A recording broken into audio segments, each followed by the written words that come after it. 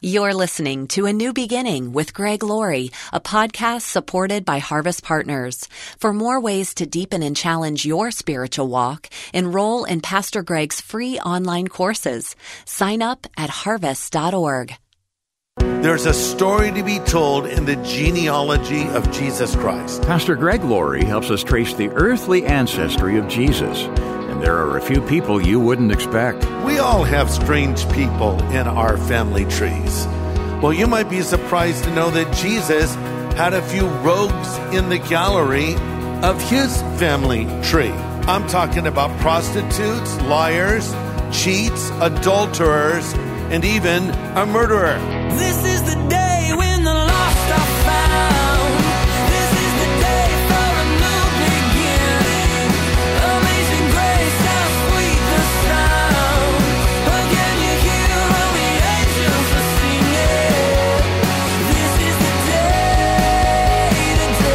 when life begins. Some of the genealogy TV shows are fascinating. They trace the ancestry of a famous actor or music artist. So often, hopes are high that they can trace the lineage back to a regal monarch from a faraway land. But sometimes all they find is a regular old horse thief from a nearby county. Today on A New Beginning, Pastor Greg Laurie takes us to Jesus' family tree, a fascinating tour of the colorful characters God chose for Jesus' earthly ancestry.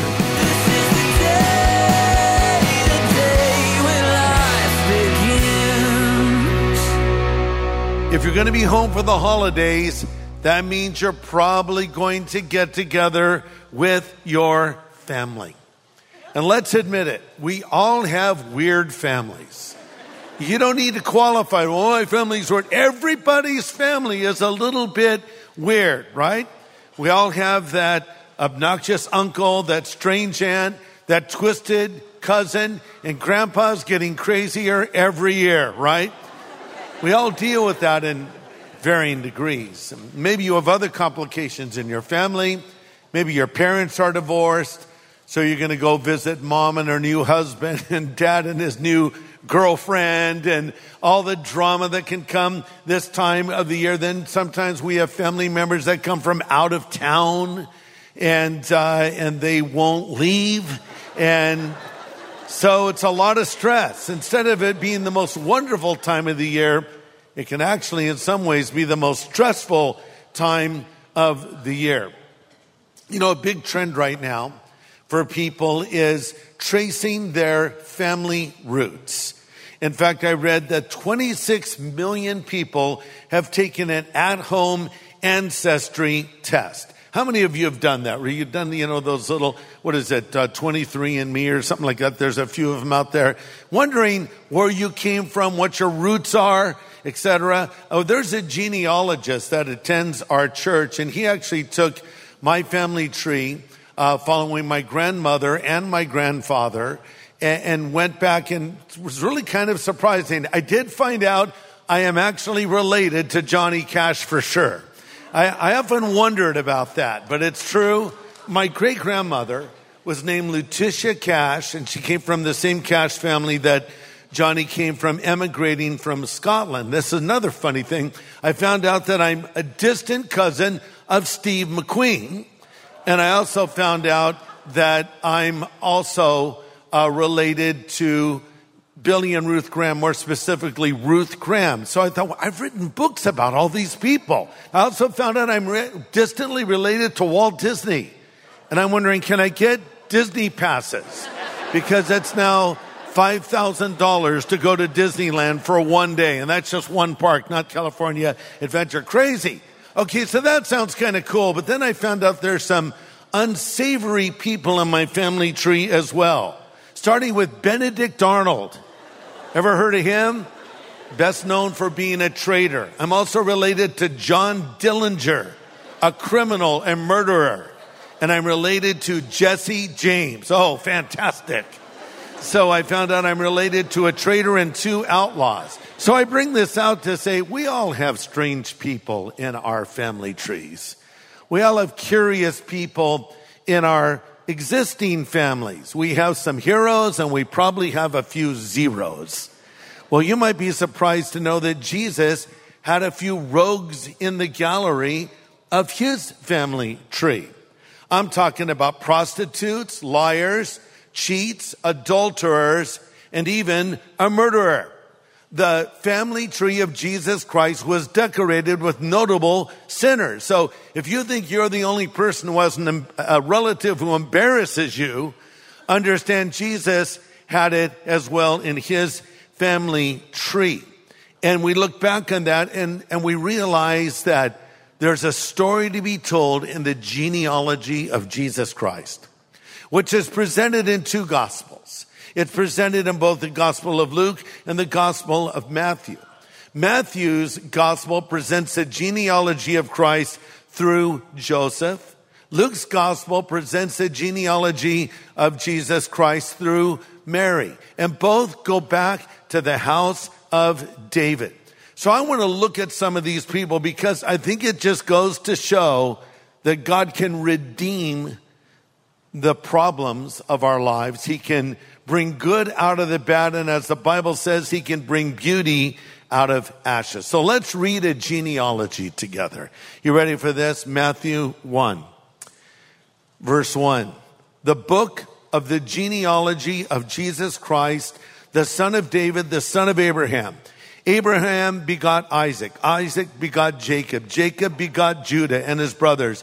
Judah begot Perez and Zerah by Tamar. Perez begot Hezron, and Hezron begot Ram. Ram begot Amminadab, and Amminadab begat Nation, and Nation begat Elvis. And just wanted to see if you're listening. Am I losing you already? Hold on, we're almost done. Simon begot Boaz by Rahab. Boaz begot Obed by Ruth. Obed begot Jesse, and Jesse begot David the king. David the king begot Solomon by her who had been the wife of Uriah. That would be Bathsheba. Solomon begot Rehoboam. Rehoboam begot Abijah, and Abijah begot Asa. Now drop down to verse 15. Eliad begot Eleazar. Eleazar begot Mathan. Mathan begot Jacob, and Jacob begot Joseph, the husband of Mary, of whom was born Jesus, who is called Christ. So we'll stop there. So there's some surprising names in the family tree of the Messiah. Normally, Jewish genealogies do not include women. For instance, in Luke's genealogy, there are no women included, but Matthew includes 5. And who are these women that are included? Tamar, Rahab, Ruth, Bathsheba, and of course Mary. Some of these women were pretty questionable in their character, yet they made it into the most exclusive genealogy in all of human history. So what does this tell us? It tells us the reason Jesus came, it's not about helping perfect people, it's saving lost people. A key part of this story really is, in the Christmas story, is we have God doing for sinners what they can't do for themselves. And why did Jesus come in the first place? To give us a reason to go shopping and get ourselves in debt? Of course not. Jesus came to heal broken lives and to restore shattered hopes. He came to save his people from their sin.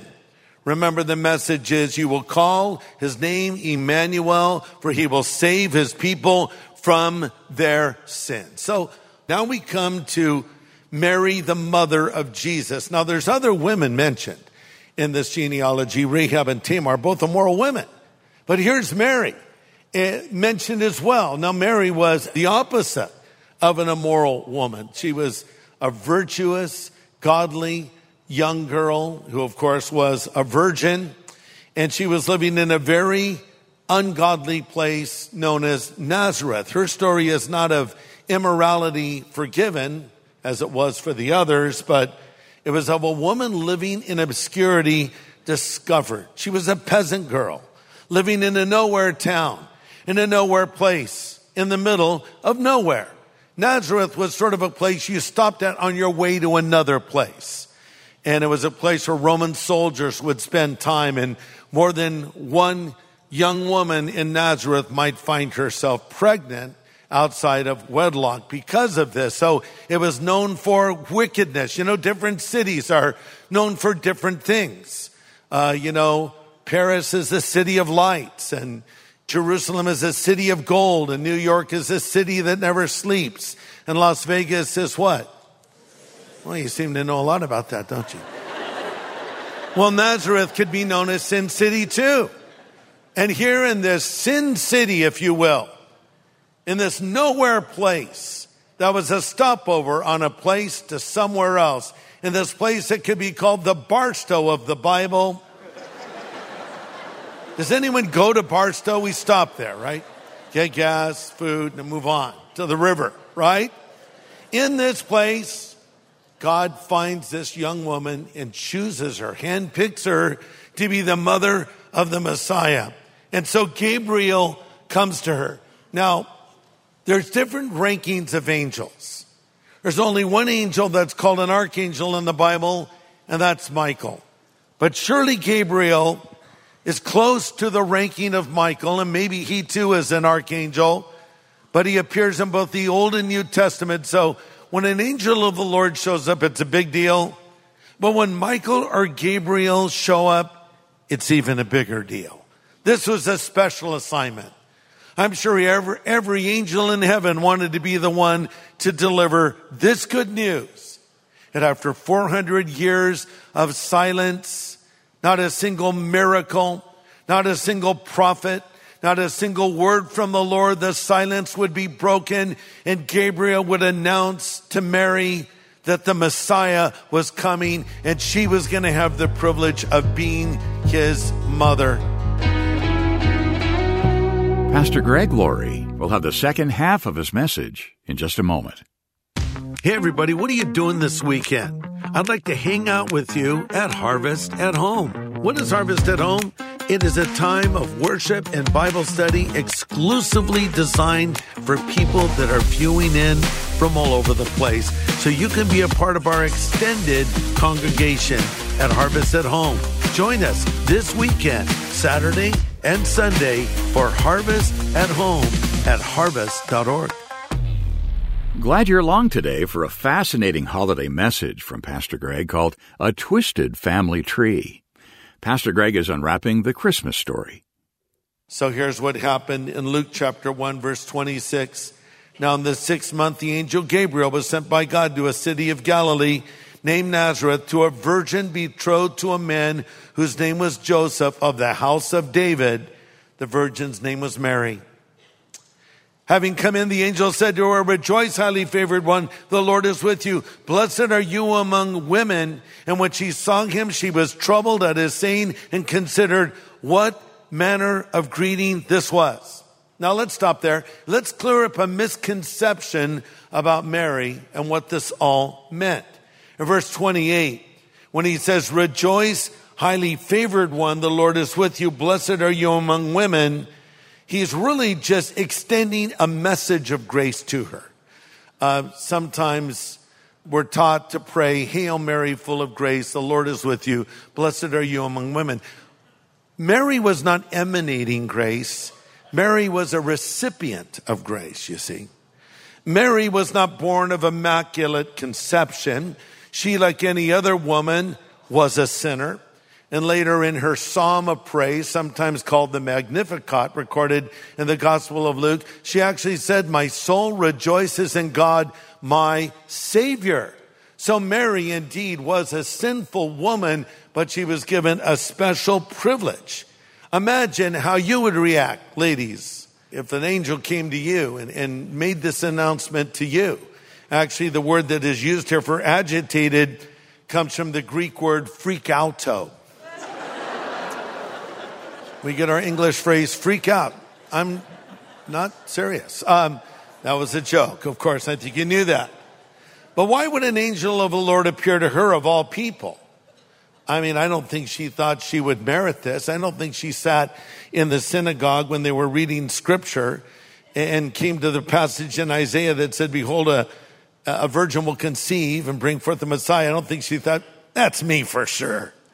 I can't say the thought never crossed her mind, but it seems unlikely. You know, if she had just followed the normal trajectory of her life, she would have married a nice Jewish boy. They would have had a family, and they would have lived and died in this little town known as Nazareth. But God handpicked her. because she was a humble woman and she was chosen for this special privilege. And it's an amazing thing. So we talk a lot about Mary at Christmas, and I think we should. But I think the unsung hero of the Christmas story is Joseph. You know, there's really no songs about Joseph, are there? We have Mary, Did You Know? There's no Joseph, Did You Know? It's just like, we just sort of moved Joseph from the narrative. And you know, it is interesting because Mary lived on. Mary was alive when Jesus was crucified. So she was there throughout his childhood. And Joseph sort of disappears from the scene. It's probably because he died. And that's why. But he is a hero of the Christmas story, because just as surely as God chose Mary to be the woman who would bear the Messiah in her womb, God also handpicked Joseph to be the father figure or stepfather on earth for Jesus. I mean, that's a big deal. God says, I want a man that reflects my character. I want a man that will be a great father figure for my son as he's growing up as a young boy. A man that will teach my son how to put in a good day's work. A man that will be an example of what a man should be. I'm choosing Joseph. What a privilege that was for Joseph. But of course, that privilege came with some awesome responsibilities and some hardships as well. You see, when Mary told Joseph, I'm pregnant, and it's, you know, an angel came to me and I'm going to be the mother of the Messiah, he was like, right. He didn't believe it. He wasn't buying it. He loved her, but he wasn't buying it.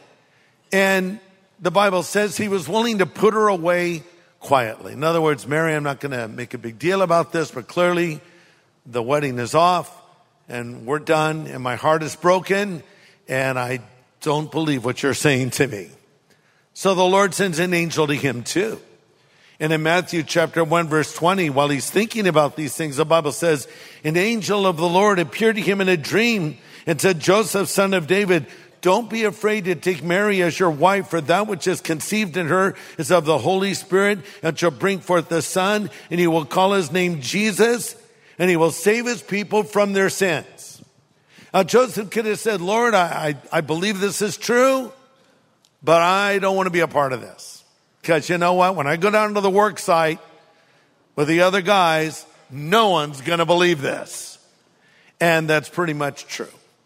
Even into his adult years, they said of Jesus that he was born of fornication. In other words, you were born out of wedlock. Why should we listen to you? That was the reputation Mary had to live with. That is a reputation Joseph had to put up with. But they were willing to make this sacrifice for God's glory to be the unique instruments that the Lord would use in this amazing story. There'll never be another Joseph and Mary.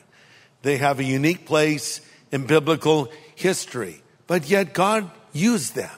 And I think what we see in this genealogy and even in the people that God picked, Mary and Joseph, we see God going out of his way to work through ordinary people. You know, God took nobodies to go to everybody to talk about somebody.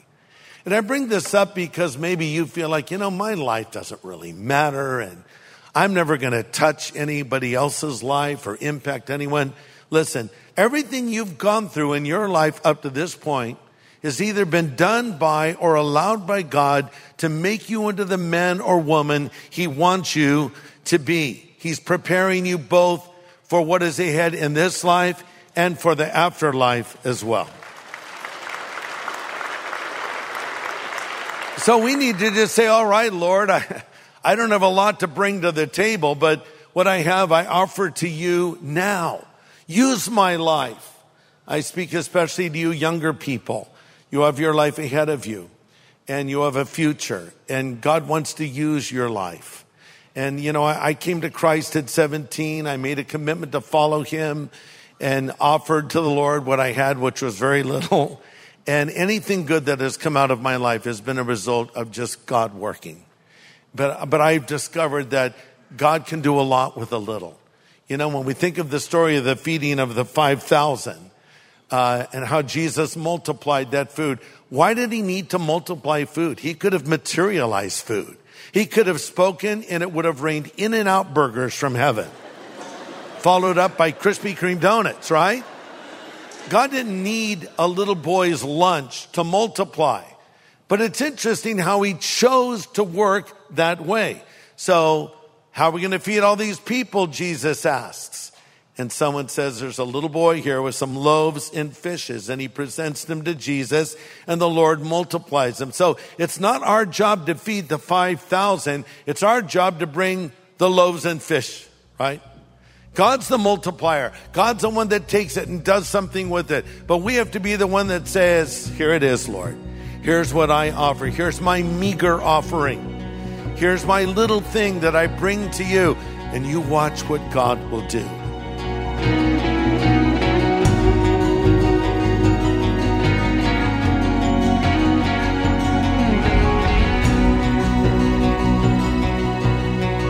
Some good counsel from Pastor Greg Laurie today on A New Beginning.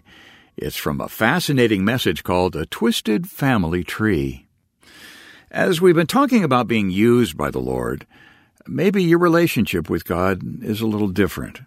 God seems a bit more distant, or you're more distant.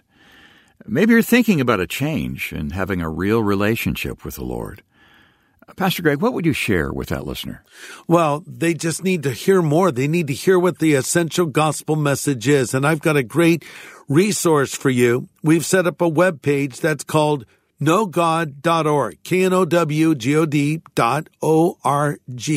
You go there, I have a video presentation of how you accept Christ, lead you in a prayer, and then it links to other spiritual resources that will help you grow spiritually. So just go to knowgod.org. Do it right now. All right. You know, Pastor Greg, you've been reaching out with the gospel for a long time now. Yeah. And we often hear from people who found the Lord way back in the early days of your ministry. In fact, listen to this. Pastor Greg, I was saved as a 5-year-old little girl while listening to you preach the gospel. It was 1995 at Angel Stadium, and I knew, even at that age, that I needed to make my way down for the altar call. It's a day I will never forget. Even down to the Harvest Crusade counselor who prayed with me and my parents. I am now serving Jesus every day and walking out my calling. I just watched your movie, Jesus Revolution, and cried watching your story unfold. I'm so grateful that you accepted the call to Jesus all those years ago. Thank you, Pastor Greg. Wow, I love that. 5 years old. You know, a lot of times we think, oh, the kids don't understand. Oh, they understand. Yeah. They understand a whole lot more than you think they do. And a commitment can be made to Christ at an early age that will last a lifetime, as shown in what we just heard. You know, Dave, I'm amazed at how many times I get letters from folks that say, we listened to A New Beginning on the way to school or as we're driving around. And the parents will say, and my children have come to the Lord listening as well.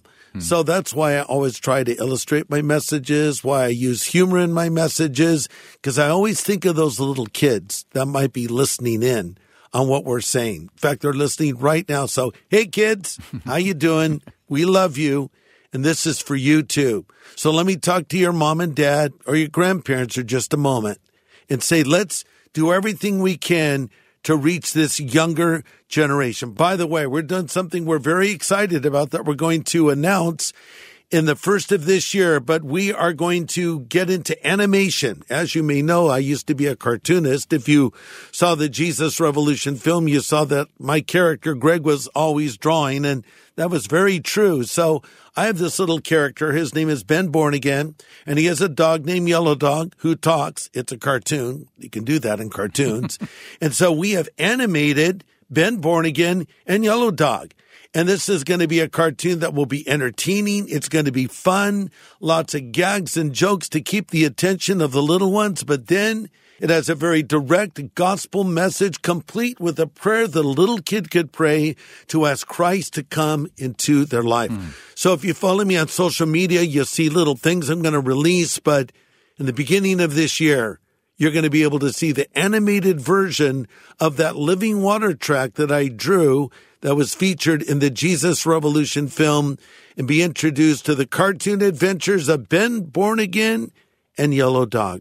But listen, if you believe in reaching this next generation, if you believe that people need to hear about Jesus Christ, I'm going to ask you to bring a generous year-end gift to us here at A New Beginning, Harvest Ministries.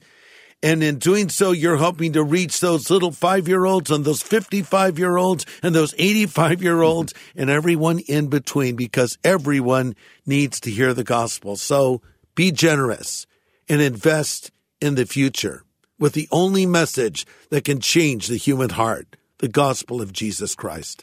Yeah, that's right. And it's easy to get in touch with us. Just call 1-800-821-3300. We're here 24/7 to take your call. That's 1-800-821-3300. Or write A New Beginning, Box 4000, Riverside, California, 92514. Or just go online to harvest.org. Well, next time, more practical insight from the pages of God's Word. Join us here on A New Beginning with pastor and Bible teacher Greg Laurie.